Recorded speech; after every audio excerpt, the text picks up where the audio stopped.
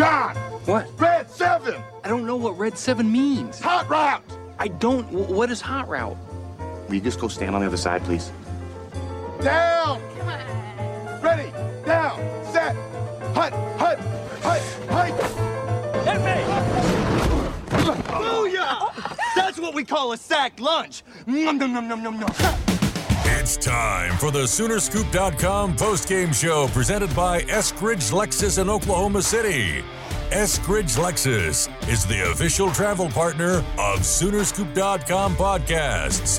Now, here's your road crew, Carrie, Eddie, and Bob, wrapping up all the action and reaction from this week's game. Welcome to the Eskridge Lexus post-game show where we are very angry. Oh, we're so angry. Actually, it's the day after we've kind of, we've dealt with Twitter and the boards, and we've seen enough anger. We're here to, I don't know what we're here to do. We're joined by Eddie and Bob, who are still stuck in Atlanta. I'm sorry that I made you stay an extra day because I'm cheap. But I guess I thought about just getting a rental car today and just driving. I have seriously given thought to that. Josh and I have done that before. We got stuck overnight in Memphis, and we were like, screw it. And, Eddie knows this from back in the day. I am quite the control freak. I used to be quite the control freak, so I drove the entire way while Josh slept. That's the story of my early Sooner Scoop life. Eddie sleeps as we drive from state to state. Josh slept as we drove from Memphis one night. All I'm saying is if we left right now, we could be home by 1 a.m. We could do it. If you want to do it, go ahead.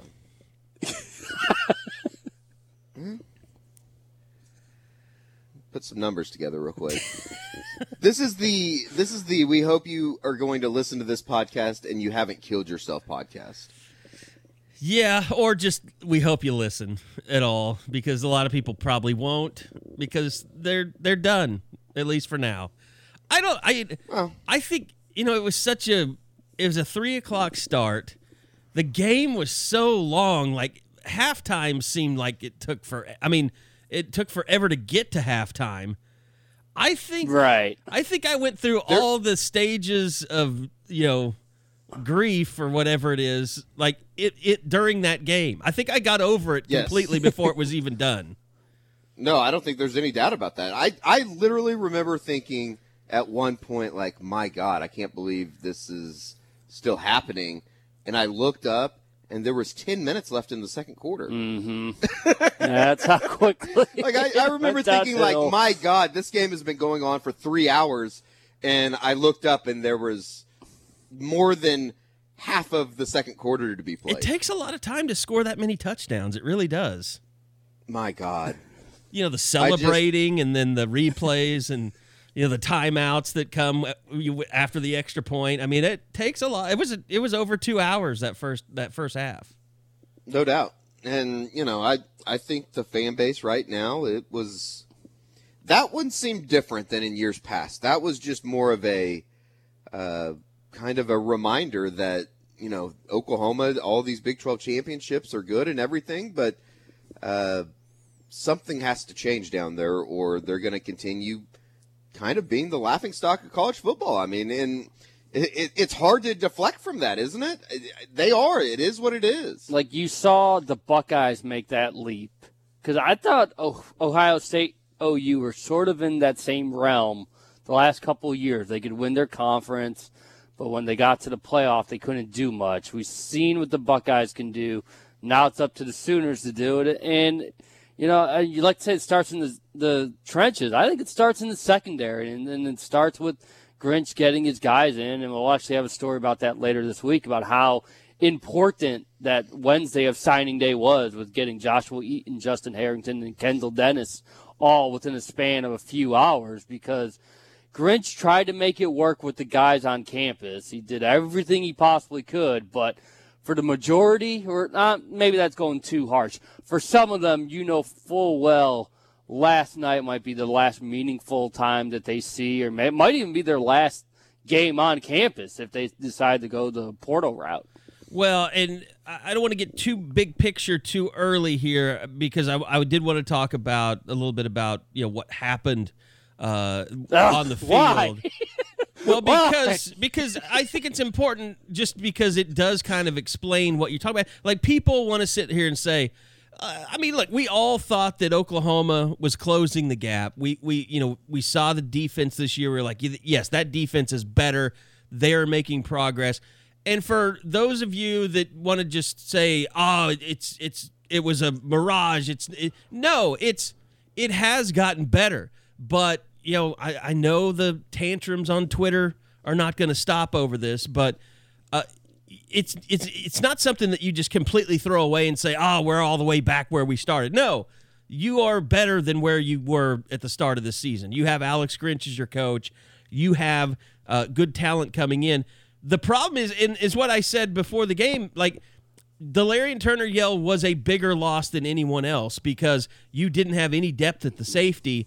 And let's face it, reason number one why they got their heads kicked in yesterday was Delarian Turner-Yell's backup and Justin Broyles. And I hate saying that because he's a super sweet kid. He's always been, really good to us. But the guy can't play football. He's just not – he's a try-hard guy that's not talented enough to be successful at this level against elite competition. Well, that's the biggest problem, isn't it? That it isn't an effort situation. No. It isn't a maybe he could develop into something. He'll give everything he could possibly give to this program, and he has. He just doesn't have enough of it. In a sense, you got to respect that. But if you're trying to win national championships, if you're trying to get into that upper echelon of teams, which we saw last night, it is a very distinct difference between the Ohio States and the Clemsons and the LSUs of the world and even little old Oklahoma that dominates the conference in a manner that's never seen before. You have to have some dudes, and Oklahoma just doesn't have that right now. And I think that's the most frustrating thing for Oklahoma fans is the fact that it is a resounding reminder you don't have that those guys right now. You are that far away from it. And, Lincoln Riley can say whatever he wants, and he met with reporters this morning and all that, but they're going to continue going against the same kind of mindset in a way that I don't think that this change is going to happen overnight. Josh has said it best on Twitter that we're talking about this defense that Alex Grinch took over. It was literally the worst in the history of Oklahoma football. And for them to be able to just turn it around and what they did this year is commendable in a way, but it's still so much farther away from what they need to be. You knew that LSU was going to attack Broyles. You didn't realize it would be almost to the extent every single of it, yeah. play. Because he led the team with 11 tackles because they just, wherever he was, like, okay, that's who I got to throw to on this play. And to a certain degree in the second half, that became Woody Washington too. I mean, those guys combined for 21 tackles, but that's not a good thing. That means that LSU did exactly they stuck to their plan and they executed it the way that they wanted to the entire night. I'll say this too, beyond talent, Lincoln Riley has got to find a way to have a more disciplined program from top to bottom. And it starts with the suspensions, and then it shows itself on the field with Buki and what he did in that game. I mean, The ridiculous nature of going after a guy's head while the guy with the ball is to go in the opposite direction of the main goal of the game is to tackle the man with the football. It was 3rd and 10. It was third and 10. And the quarterback would pull the ball down and ran. All you had to do was tackle him before he got to 10 yards. And what did you do? You decided, I'm going to go take Clyde Edwards-Hilaire's head off instead of doing my job. Like, that is so ridiculously undisciplined. I can't. It's one of the worst things I've ever seen on a football field. It's seeing the replay of it is almost shocking in a way. Yeah. Like, why would you do that? That was my tweet. Like, why did Buki do that? Like, he really? Why? He tried to explain it and then he stopped. He said it was a football play, and we're like, what does that mean? And then he starts. He blocked himself. And he's like, I don't want to talk about it. And he just mentioned how he was apologizing to every single teammate. We did see that with an open locker room that Buki was going around apologizing. And he had to do that because he got kicked out of the goddamn game and he couldn't talk to anybody. I mean, look, at one point, you can't apologize for something. At some point, something is so bad, you can't apologize. There's no apologizing for what he did. Right. Of all the things that I've seen this year, I just it's shocking, Kerry. Like I don't understand. He blocked himself. He did. He took himself out of the play. He made it so that Burrow got 11 yards. Now, obviously, it didn't matter because there was targeting after, but just based on that play alone, that little move that he made allowed Burrow to get the first down. It's wild. You're right, though. I mean, and we've kind of seen that all year, haven't we, guys? Just as far as the discipline within this program, you're able to get away with a late hit against South Dakota. Mm-hmm. Nobody looks at it that way. But you get in these big games, and it kind of it's in a way it's all highlighted. Every play is highlighted in a strange way that you do that kind of shit, and it ends up costing you. And listen, I mean, I mocked the idea that Oklahoma didn't deserve to be on the field with LSU the entire week. I still probably think it's a little crazy, but last night certainly. I couldn't have been any more wrong. And talk with Alex Grinch, he said as much as they've responded to adversity time and time again, he kind of fell into this trap of believing they would do it. You can't just assume that you're going to do it every single time. And he said once we lost our composure, we honestly never got it back. And he put a lot of it on the coaches. Well, and you said it. We didn't know what to do with them. You said, I think it was you that said it last night, just as far as you look at the guys that weren't out on the field, those are kind of some guys that were the leadership units for their specific position units, as far as Ronnie Perkins and Delaware Turner Yell. And, I mean, Kenneth Murray can say so much, Nev Gallimore can say so much, but, it was a little bit depleted in a way, but then again, it just reemphasizes the depth issues that Oklahoma has on that side of the ball and what they're trying to continue to build. And then you can get into the offense, and I mean, Jesus Christ, where do you want to start? I think that last night was just kind of a culmination, if you will, of the inefficiencies that they had on that side of the football, and it finally caught up with them. They weren't able to really basically do anything, and before you know it, they had dug themselves another huge hole and just completely unable to climb out of it, because they aren't that type of offense this year that you were able to dig yourself a goddamn 21-7, let alone 28-7 or 35-7 or 42-7. I thought, ultimately what happened as the season unwinded for me is that it became kind of a perfect storm of shit, which, Jalen Hurts could have been more effective in that game yesterday if they would have just been a primarily zone read team and just let him run the zone read and, read Caleb Von Chachon. And, they did a good job with that when they ran it, but that is not Lincoln Riley. That's not what he wants to do. That's not what he that's not his offense. I mean, it's just not. I mean, they're dropping him back so many times, and it's not what he does well.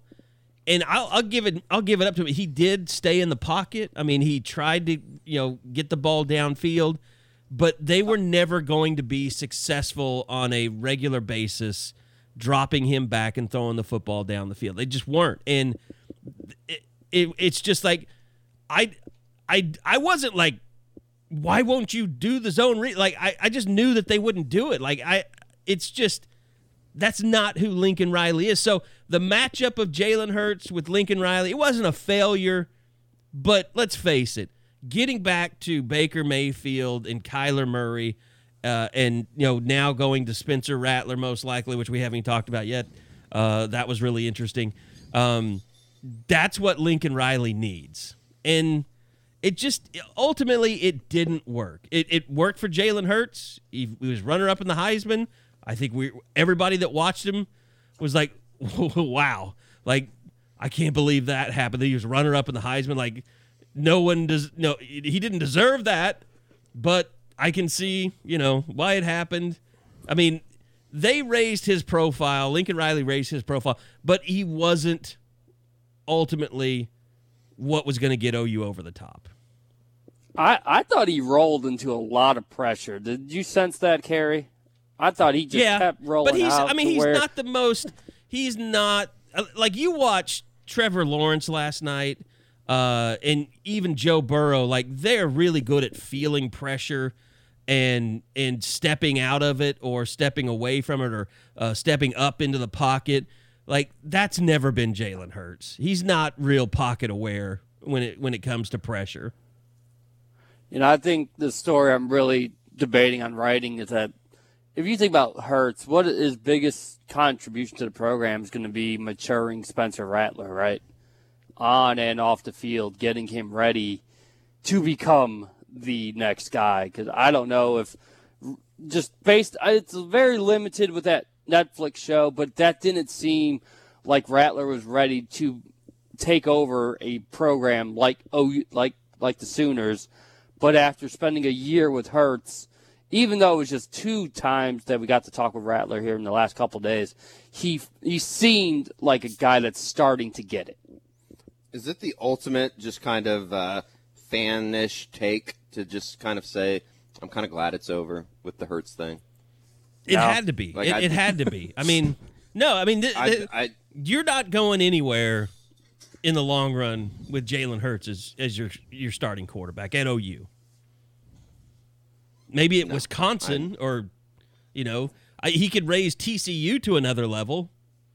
But at OU, where the expectation is first round, very first pick in the draft, that's not who Jalen Hurts is. And that's probably a little unfair to him. No, it is. I mean, he's stepping into some shoes that were, I don't know if they've had quarterbacks as dynamic as either Baker Mayfield or Kyler Murray, and they just so happen to play in back-to-back years. But at the same time, it never, and maybe because of it was just such a weird fit as far as, and Jalen used the word unprecedented a lot when talking about a situation, but it just never felt right.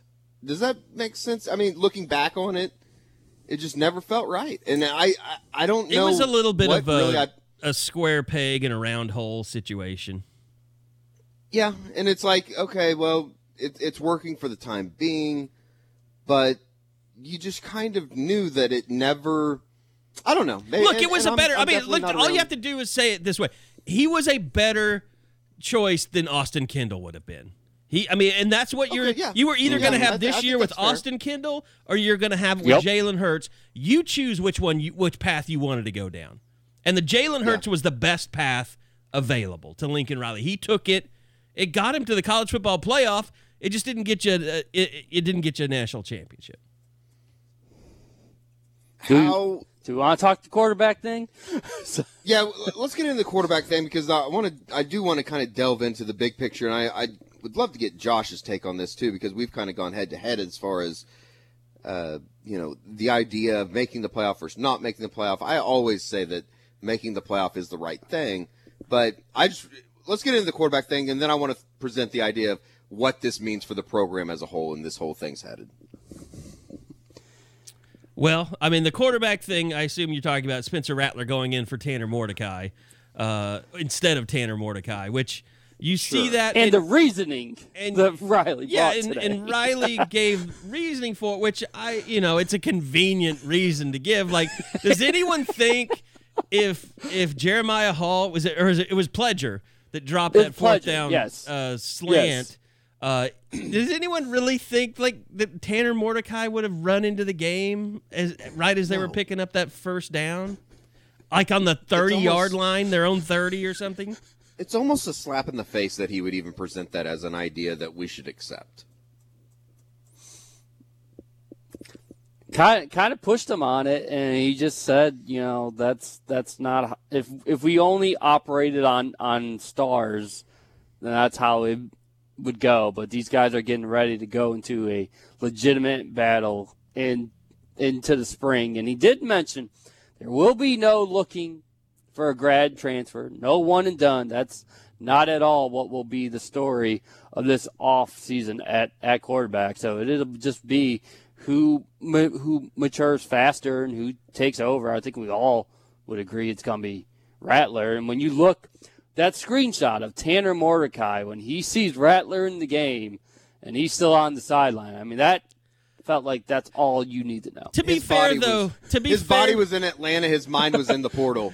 Yeah, to be fair, though, Tanner Mordecai is not a guy that has a lot of different. I don't think his emotional range is like off the charts. Like, I think he's one of those. He's one of those memes. Like, you put the same picture 50 times, you're like happy, sad, frustrated. You know? All right, I'll add this. When the locker room was open, Mordecai was quick to get his bags and get the heck out of there, and we actually did get a chance to talk with Rattler. I don't know if you read more into that, but we could have talked to Tanner, but he was too quick in getting the heck out of there. Well, I mean, let me ask you this. Have you seen anything of Tanner Mordecai that suggests he's the guy? Has anybody seen anything? Like, I think I saw him in high school. He is a really great high school football player, but whether it's scrimmages or games, I mean, I've seen him throw some balls where I'm like, wow, that's a nice ball. But I have never seen him just take the team and lead them down the field on a very impressive drive,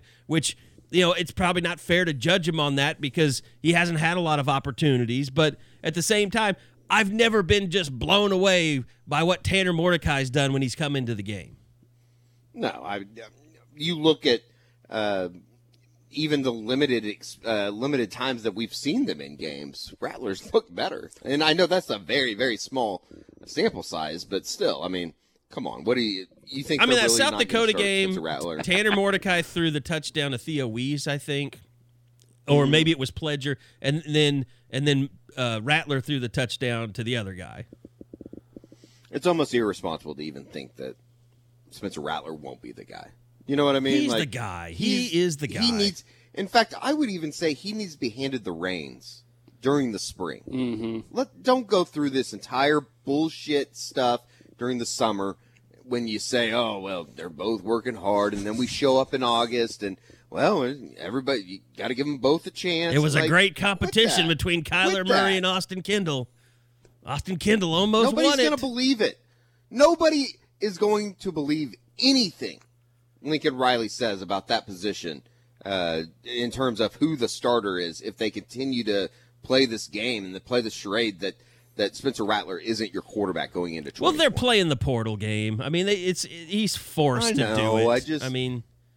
But that is just. Well, then that would be Tanner not being smart enough. Like, this shouldn't keep Tanner here if he doesn't believe he has to get out now. He doesn't have to just do that to appease Riley, stay another year or stay on campus. If he doesn't think Riley be truthful about everything, just take off. He's well within his right to do it. Well, and, a lot will have to do with what happens with Chandler Morris and his decision. And Josh is in Orlando at the Under Armour stuff right now.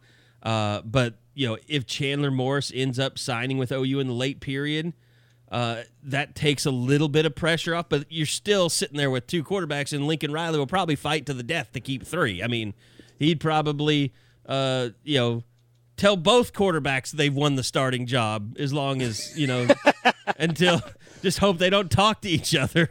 Hoping that, he can keep reaching three a point if Morris where chooses you're him. never going to have a backup quarterback that's a junior that you recruited out of high school. They just won't stay that long. I mean, you're kind of always been in that. I mean, other than I think Blake Bell, who switched to tight end, Trevor Knight stayed but then transferred, but he was a starter. I mean, guys, I can't remember the last guy that wasn't a walk-on, that was on scholarship, that never won the starting job, that made it to a junior or senior year. I'm just trying to rack my brain real quick. I would say that I guess problem, Joey Halsley might be the last. I don't think that's exclusive to Oklahoma. It's not, but I mean, it's as a whole. But not across the like you country. have to get used to the fact that if you're not going to have those older guys, that you're only going to have one or two scholarship quarterbacks In your heading into the program at spring, any time, yeah. unless you go through the grad transfer. That's what I'm trying to say. Yeah. You're never going to – that quarterback room's never going to be 4 or 5 deep now. Well, and that's the whole thing about people, getting all – that was the whole storyline about how all these quarterbacks, except for one, was a grad transfer in the college football playoff. Like, that's the norm, though. I mean, grad transfers at quarterback, it's not like – the portal, everybody loves talking about the portal because it's got a name now, when there's always been transfers. I mean, it's always – go back to the very first when Bob Stoops first got here, like – what was it? I think Chase Williams was a quarterback that he signed that, obviously Josh Heupel became the starter. And then I think Jake Seals was in the first spring when Josh Heupel was here. Patrick Fletcher, like those, nobody sticks around as a backup quarterback. I mean, go back to Tommy Grady. I mean, it's just, if you have a highly recruited kid that's a quarterback and he gets beat out by someone, especially someone the same age or younger, they've never stayed around. Nope. And the invention of the would cool word portal doesn't make it, it's like people are, it's like, wow, this has changed college football. No, it's always been this way. And I think that a part of that, too, is probably the focus, or not even the focus, but the ability of kids now graduating early from high school, being able to get into college, start their accreditation early, and being able to graduate in 3 years and have a chance to go play somewhere else. Like, I don't fault anybody that if they graduate from a school and they still have eligibility left and they know they're not going to play at, Oklahoma or whatever school they're at, yes, hell yeah, you should go transfer. Isn't that what everybody wants to do? That's why you sign a Division I scholarship, is so you can play football, not so you sit on the sidelines. So I don't have a problem with anybody that does that. Now, I'm not saying that we think that they do. I'm not saying that you guys do either. It just it makes sense, and especially nowadays when there are certain, I guess, rules or I don't even think it's legislation, but certain steps in place to make that allowable to happen. Look, I mean, what it all boils down to, the discussion that we started was, does that say that Spencer Rattler is your starter because he went in the game ahead of Tanner Mordecai? But I think you guys said this, or somebody said, like, Riley knows how that looks. He's not dumb. Like, he knows he just made a statement without making a statement. For a guy that literally bends over backwards to craft an image. To craft an image and to, everything that they do with that brand at OU, for him to just throw it out there and then be like, oh, well, yeah, it wasn't that big of a deal. It's bullshit. And the other part of it too is it's like, it's bullshit if we go through this entire game again. You know what I mean? Like, as far as if Spencer Rattler isn't named the starting quarterback in the spring, I'm not going to question Lincoln Riley. It's his program. He can do whatever the hell he wants with it. But I would say it's a little unfair to the fan base and maybe even the team. Well, and this is what it's all about. It's about getting that quarterback, that Heisman caliber quarterback, which they did have with Jalen Hurts. So maybe that's not even the right qualifier. But getting that national championship type quarterback back in the program that can win you that can beat some of the best defenses in college football. I mean, like, what would Baker Mayfield have done against that LSU defense? He probably would have torched them a little bit in the secondary. I mean, I didn't think that their secondary was as good as they were made out to be. Like, I didn't notice. Did you guys feel like you really didn't notice Delpit, what's his name? Delpit at all in that game? Yeah. Like, I don't remember hearing his name called at all. They didn't really need to do it. They didn't look to Morris or Vasquez. Like, they tried to go out on the edge just a couple times. Like, pretty much the whole passing offense nobody's needed. Was if Jalen Hurts could get CeeDee Lamb one-on-one, he was going to chunk it down the field. Yeah, and when you go 3 and out every time, I mean, I thought it went from 7-7 to 28-7 so fast. that it was almost like, has Oklahoma had the ball this entire time? Like, have And they then, been running? and then it goes 28-7, and that's when the interception happens, and it's 35-7. which is just Before you can even blink. It was an awful throw. You know, one guy who's really There's no other way to say it. It was an awful throw. one guy that's really escaped the criticism that probably had almost as bad a day as Justin Broyles had was R.J. Proctor. R.J. Proctor. Yep. Yeah. He was awful. And I think that probably highlighted, it highlighted what we knew was going to be an issue for a while. We were just waiting for it. that left tackle position. Yeah. It was a matter of who was going to be out on the field when it happened. And, the entire thing. Let me ask you, somebody asked me this last night, and I truly had no idea which way to go. What would Landry Jones have done against LSU? Fumbled it about 4 times, threw 3 more picks. That much worse? Well, I'm exaggerating. Yeah. But he definitely would have fumbled twice deep in his own territory. That's probably true. It would have looked a lot like that OSU game in 2011. That's probably fair. Okay. Yeah, I think there was a point. Was someone actually trying to argue like that Landry Jones would have won that game if he was a quarterback? Was it Al Ashback? It might have been closer. I think he would have given him a better ability. I don't know if I believe it, but I think he would have given him a better ability to throw the ball downfield. I guess Who are in a these way, people coming up with Landry Jones dream scenarios? Who's doing that? I want to know who's doing that. Is it you, Eddie?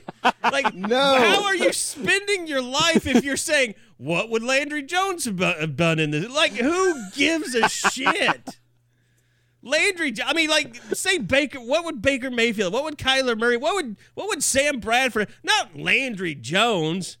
My God. I have sick friends, Kerry, okay? Is this like in a text group? Yeah. So, in fact, I would even say... Did anyone call him on this like I'm doing right now? No, I thought it was kind of interesting. Obviously, I think in a way, like I think in a way I have this like kind of, I don't know, a deep-rooted hatred. It's definitely not a hatred thing. I couldn't dislike Jalen Hurts more, and I can finally say it. Okay. Do you think he's a phony? I don't think he's a phony as much as I think he kind of patted Oklahoma fans, media, and maybe even teammates just on the head a little bit the entire year. Like, I'm here to save you. When you read the Ivan Mizell piece about, like, Michael Jordan doesn't introduce him, like, that Michael Jordan's here. It's like, you kind of fucking suck, man. Like, I know that you had a great year. Michael Jordan wasn't benched in the NBA Finals. You're a college football legend. I understand that. You're going to have a place in this game for a long, long time.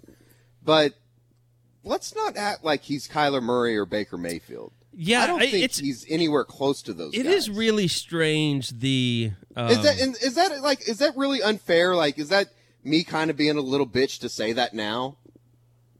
Maybe, but it's not wrong. I mean, I don't understand the reverence that people from the SEC hold for him. And they still did throughout this entire week. Like, you wouldn't believe it. I mean, the narrative was still, man, Jalen Hurts really helped you guys get into the playoff, huh? Yeah. No. And it couldn't be further from the truth. Yeah, he was carried to the playoff.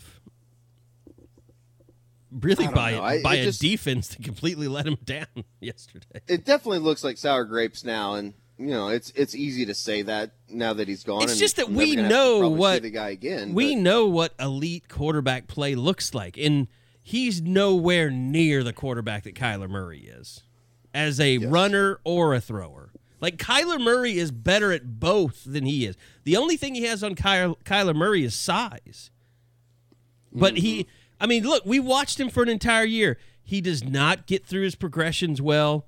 He doesn't keep his eyes down the field when things get, when the pocket starts to collapse. He leaves the pocket too early. He is a very strong runner, but I wouldn't say that he's an explosive athlete, not on the level that Kyler Murray is. Correct. Like, he can get you 5, 6, 7 yards, but he can't get you 30 or 40. He's not going to pop that big one. He has limitations. Yeah. I don't know. It was kind of weird. It was something that I don't want to say like stewed in me or anything like that all year, but it's just like, man, you needed OU more than they needed you. No, I think that's a good way of saying it. There's no doubt. I mean, his options were Maryland and Miami. Prime 112. Kind of tells you everything that you need to know, doesn't it? I think quarterbacks are overvalued more than any other position, and they're also, and they're justifiably so, because they make a huge difference. Oh, yeah. Yeah. Oh, there's no doubt that the two teams that are playing for the national championship have the two best quarterbacks in the country. But, I mean, back to, Lincoln in this morning and kind of what he said with the beat writers, I do think, and I said this before the game, like if they somehow won this game, and by the way, I should apologize. I should just get this out of the way. I gave OU way too much hope and credit for even being able to win this game. I sort of shit on LSU's defense. Their defense was great. They have the biggest defensive line I think I've seen in 10 years, maybe longer. They're just, every one of those guys is like 400 pounds. It's ridiculous. They have like 9 Ronnie Perkins, and OU has a Ronnie Perkins, and he didn't even suit up. Well, they have Ronnie Perkins, who just does nothing but eats.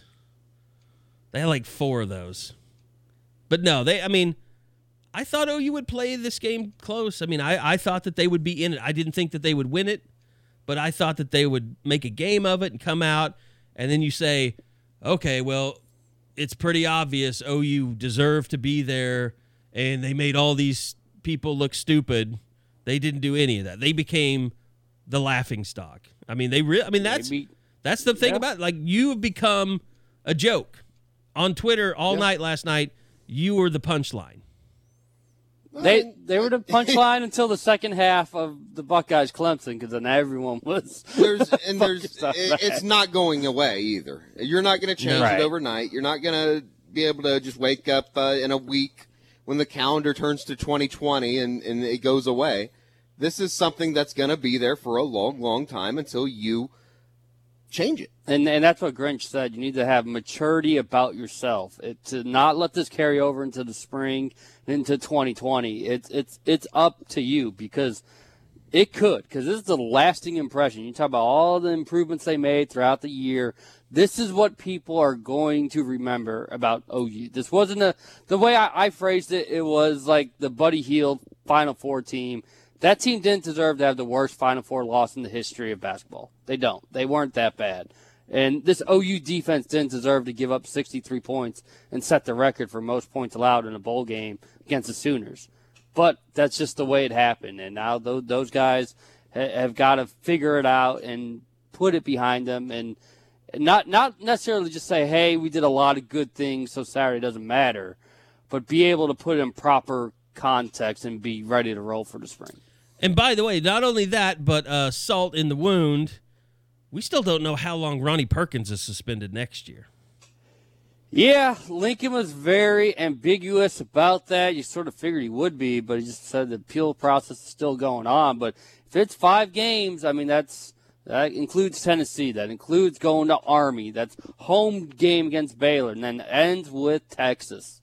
We've said ever since that schedule was released, it was so front heavy, and that the last month of the season might not give OU a college football playoff push if they need it. Now we know that front schedule being so heavy might mean that they're without Stevenson, Bridges, and Perkins too.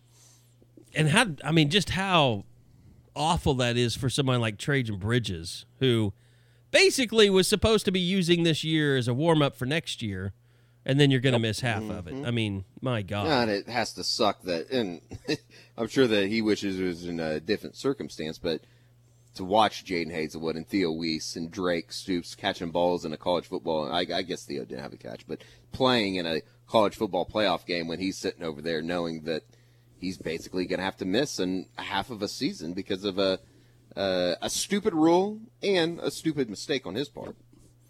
And I wonder what they do in terms of Perkins. Do they try to move Redmond or Benito or Guebu? Do they do anything different? Obviously, they couldn't do anything in these last 2 weeks to try to make them into what Perkins had been. But now that you have a winter and a spring, is some sort of movement going to be in the works to try to replicate what Perkins has brought to the table? Well, what's going to be interesting about next year is you're probably going to be better in the secondary, but the one area you were pretty good at, defensive line, you're going to be rebuilding there. And you're going to have JUCO guys, so maybe it'll be a smooth transition, but there's still no guarantees that you're going to be kind of the tackle for loss team that you were this year up front. Oh, yeah.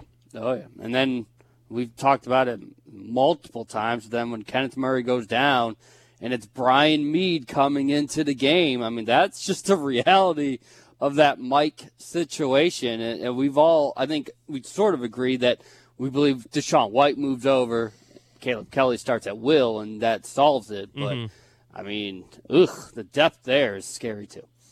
By the way, you know how bad that was yesterday that they were down so many people?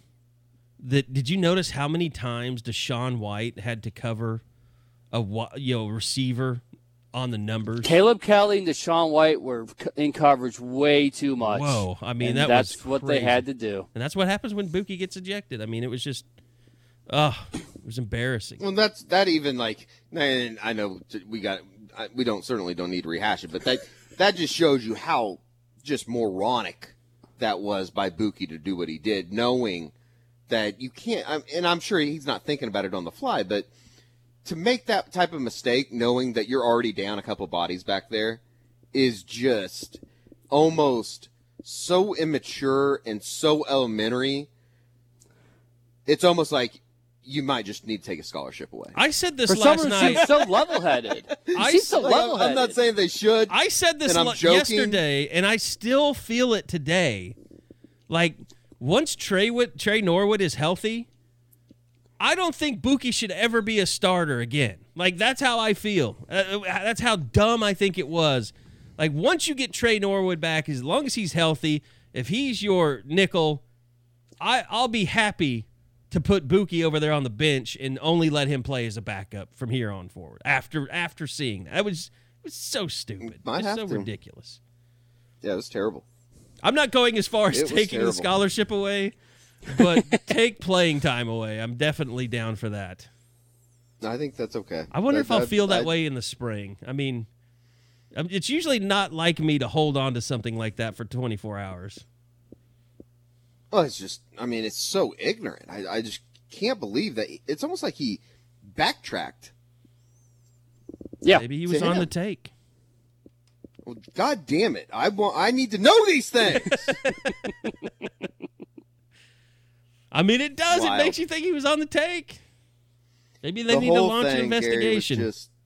Gary, I've been working for you guys for 10 years. That was probably the most unenjoyable Oklahoma game I've ever been at. Yes. It was a lot like Absolutely. It was a lot like watching the half of the Texas Tech game where Pat Mahomes was on offense without Baker Mayfield. It was like watching that game if Baker Mayfield was not on your quarterback. Because that's what it felt like. I mean, literally that game slapped OU's defense back 2 years into the past. Yeah. It you say Tech game, it was I'll throw in it was a mixture of the Texas game, 2016, when they're giving up like the 3rd and 18 was like, oh my God. They just ran to the corner and bought more crack. They're doing it again. Were you surprised that they couldn't generate, or were you surprised that they just stayed in the 3-man front the entire night and didn't try and generate any type of pressure? Or was that just because they didn't trust the guys on the back end if they took somebody away? Yeah, they just didn't have, they couldn't, I mean, they that's a thing that Joe Brady did that was genius, is he continued to get Justin Broyles in one-on-one situations. Yes, he did. And credit to them. I mean, that's why he's so good. He attacked what Oklahoma couldn't defend. It's like the scene in The Water Boy with the onside kick. Where's my bitch? Where's my bitch? Oh, there he is. Yeah. And I know that it seems like we're really coming down on the guy, but it's hard not to. I mean, you they cannot just attacked him the entire. He's just. I mean, we prefaced it. He would. I think he would die for OU. I think he would lay down his life for OU. He cares about this team and this program. He's got a good family. He can't play football at OU anymore. He just can't. You can't let him play football at OU.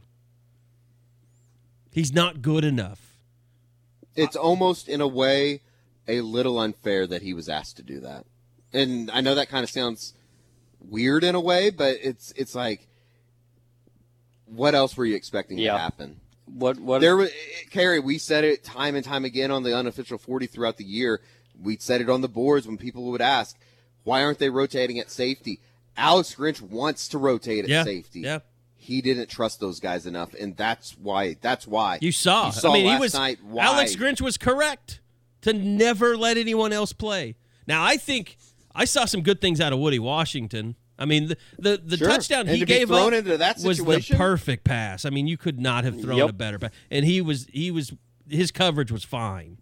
I mean, the only thing he didn't do was rip his hands through his arm, trying to get the ball out, but he caught the ball. He was in the end zone. There was nothing he was going to be able to do about that.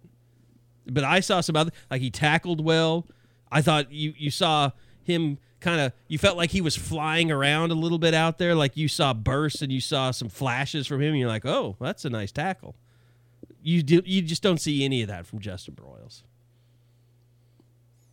And I know I've clarified on Twitter and on the message board, but for anyone who still believes that he lost his redshirt season, he did not. Woody Washington was credited with a tackle in Bedlam that should have went to A.D. Miller on special teams. Woody Washington did not play against the Pokes, but the official stat line, even OU's official stats, had him with 4 games heading into Saturday, when in fact it was 3, so Saturday was his 4th. Buki did not cost Woody a redshirt season. That would have been an incredibly bizarre, odd situation to try to talk about had that been the case. So Woody will be a redshirt freshman in 2020. So, I would just say this. I mean, I think people that are out there that are so down, and, we saw plenty of this on Twitter, and it's still going on in our message boards. Even though I said that it was LSU slapped OU's defense 2 years into the past, they've still made strides. They're still headed in a positive direction. They're still, it's still the team that, even though it doesn't, especially, the way the Big 12 games have gone so far, it hasn't been good. Notre Dame just I don't know if the conference is going to win. I don't think the conference is going to win a bowl game. Baylor, your only hope at this point. And is Brewer playing? Yeah, he's been practicing. Did he finally practice? I don't know if he's playing. Okay. But, Kansas State Navy is the only one maybe. But, I mean, the Big 12, it's not looking like it was a strong year. And I know that you have to be better. But, I mean, they were the last defense in this shitty conference 2 years ago. And they statistically were number 1. They have made, and it's not even about statistics. You saw a team this year that flew to the football, that gang tackled. You saw Kenneth Murray get a lot better under Brian Odom. You saw tackles for losses. You saw, LSU said this. They saw a defense that played with a lot of violence, and you did see that with your, just the eye test told you that defense was a lot more aggressive. That they flew around to the football, that it wasn't just one guy dependent on making a tackle like it was under Mike Stoops. So they've made progress. They are better. they have to recruit better. They have to get more talent in the program, which we knew. I mean, we knew that going in. It didn't become completely evident until they were missing a couple of guys, and then they played the best team that they played all year offensively. So it's not all doom and gloom. It's not, well, now I will say, yes, the perception, the narrative is going to be there, and you're going to have to overcome that by winning a national championship. That's the point that you're at now as a program. Oklahoma is always going to be seen as the team that can't get it done until they get it done. They just are. You're shackled with that reputation now. Yeah, but it still felt weird hearing it from Texas recruits and Arkansas recruits and things like that. That was a weird moment. It was their opportunity to take a shot at OU, in a way. Because they can't beat them on the field. It is what it is. Yeah, they wish that, they what? Because they can't do it on the field. Yeah. I mean, in a way, yeah. But the OU's done this to themselves. Yeah. They've done this to themselves as far as, they've now gone into the fact of the matter is they've gotten into the college football playoff 4 times. 3 times they've gotten their ass kicked. Yeah, I mean, it's we keep talking about, look in the mirror moments. We did away from that a lot with the defense last year. But it's like this is just another step. There's another step left to take for this program and for the players in it. And they have to look in the mirror and realize that you have made yourselves into a punchline. And it's because it's not really fair because they've had more success than most people. Anyone else in the Big 12 is jealous of them, and they love seeing them get their ass kicked because they're jealous. But they haven't been there, and you have. So you've accomplished a lot. You've won the Big 12 5 years in a row. But there's another step for you to take, and it's not all the players' fault. The coaches have to recruit better. They have to develop better. They've been let down in the recruiting department on defense by everyone who's coached there, except for maybe Calvin Thibodeau. You can give him a pass because defensive line's pretty good. At least it was this year. But I mean, it's something that you hope fuels those kids in that team because it's not going away, like you said.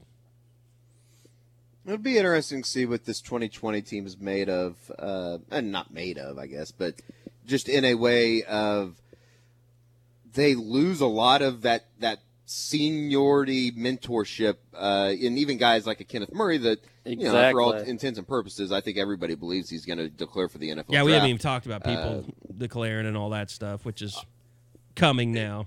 Bob and I have been talking about it a little bit this morning. Kenneth Murray, yes. CeeDee Lamb, obviously. Yeah. Creed Humphrey? I think that's a legitimate 50-50. He was asked after the game, obviously not going to say yes or no either way. Kennedy Brooks is a name that is kind of emerging as possibly someone that could enter. Yep. Is that what you're saying, Bob? Just when you had like Caleb Kelly just say flat out, I'm coming back, and Kennedy Brooks saying, I really just want to spend time with my team and my family, ringed a little differently because I don't think anyone really considered him as a legitimate possibility, like maybe a fringe guy. But if you're a fringe guy, sometimes you can just squash it by saying, I'm coming back. And he took the opportunity last night to do the opposite of that, to leave it lingering out there. I think with running backs, it's just a completely different ball game because running backs, they're going to get their shot. I mean, even if he doesn't get drafted and a free agent, you want to get out there because you don't have a long football life. Yeah. Mm-hmm. And with all the crap that he's been through, maybe he just wants to get the hell away from college. That's what I've said too. Wouldn't blame the guy one bit. But how Lincoln phrased it this morning is that we have a lot of experience in that room still. So that tells me either Brooks or Trey Sermon have already let Lincoln know they are coming back. Because I think they might be in a little bit of a panic mode if they knew that both I think Trey Sermon should come back. I mean, I think somebody is going to either draft or sign Kennedy Brooks as a free agent. He'll get his shot with a team. I think Trey Sermon kind of has some work left. He didn't have a particularly great year, and then he got hurt. And I think he's a much better back than he's shown. this last year. I mean, he's been a better back younger than he has been this last year. And Marcus Major told me last night that he will be ready for spring. You're bringing in Seth McGowan. Something that happened right before kickoff. Corey Wren mentioned OU in his top 5. He's a speed burner, just speed for days that they're looking to try to bring in for an official visit in January. He only has one left. So whatever one he makes is it's pretty much going to be the school that he ends up picking. So they're restock the room. They feel confident with what's there. And I know Pledger didn't get a lot of touches, wasn't nearly the impact guy as maybe could have been, but he finally did score his first career touchdown, even if no one remembers it. I think a lot of people quit watching that game. How hard was it to still watch it, Kerry? It wasn't hard. You're not there live in person. You have options. You could have walked away. Well, we were recording it back here for the first half, and then Eddie was like, smartly like, should I go turn off? Because like the machine is just like burning through bandwidth to send it back here. I'm like, yeah, let's just forget about it. Which yeah, about that. So, no, but I mean, look, I want to tell you guys how much I appreciated your hard work this week. It was, I don't know why, but this week, just leading up to it, it seemed more grueling than a normal bowl game, and I don't know exactly why. I think it's because I was stressed out about all the video stuff we were doing, trying to get that up and running and going and looking good, and I wasn't getting a lot of sleep, and you're back here doing radio and stuff, so. You guys really made my life easier, and I know the content was fantastic all week long. Our traffic was through the roof.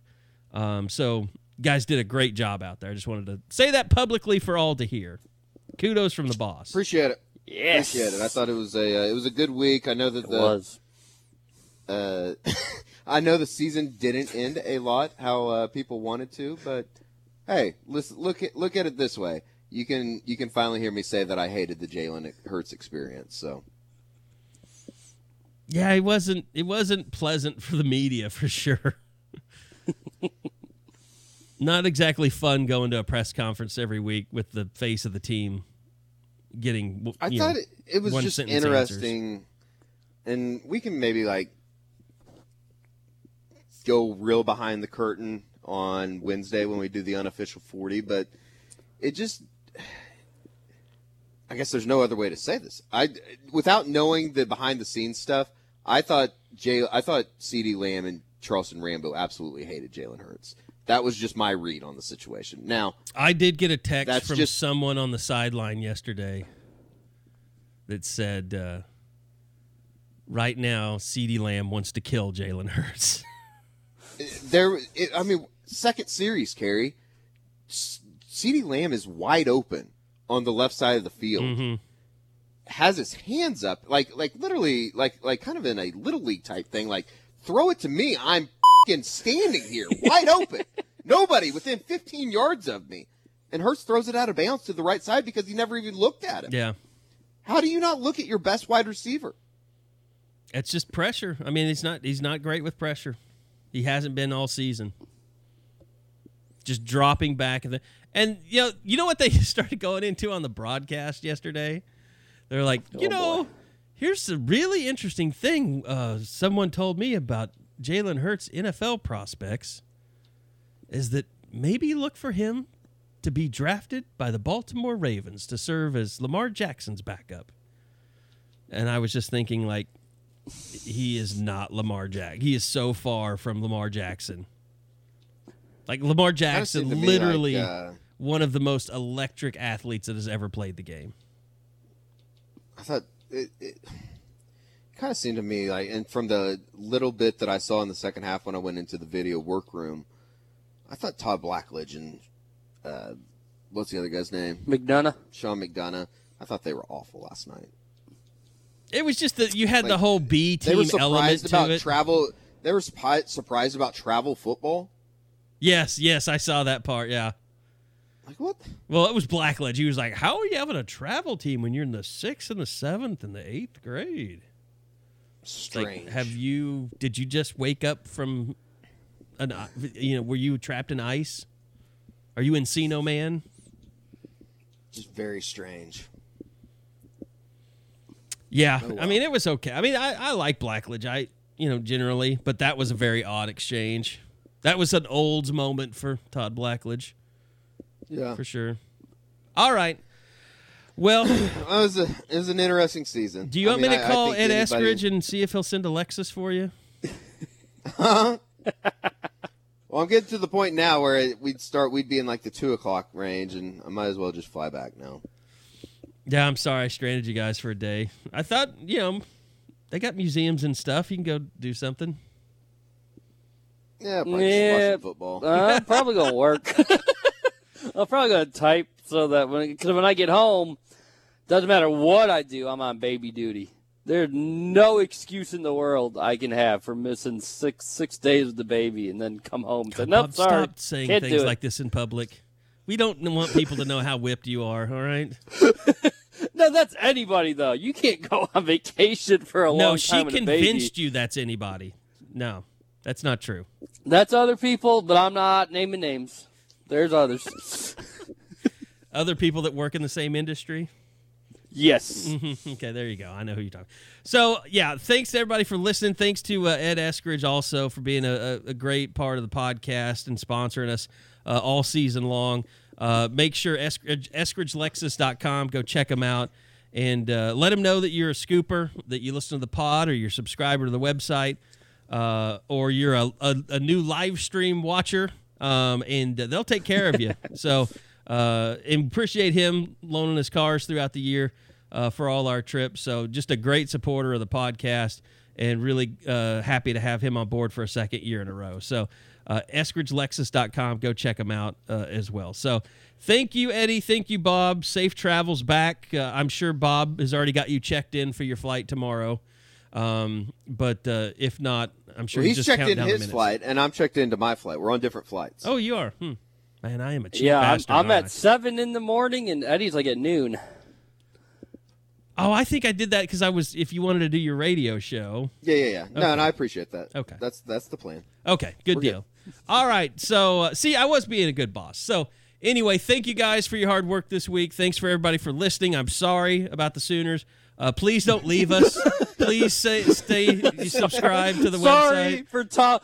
for giving you hope the last two podcasts. Sorry for I making it out like, oh, you had a apologize. chance at all. It was a mistake on my part.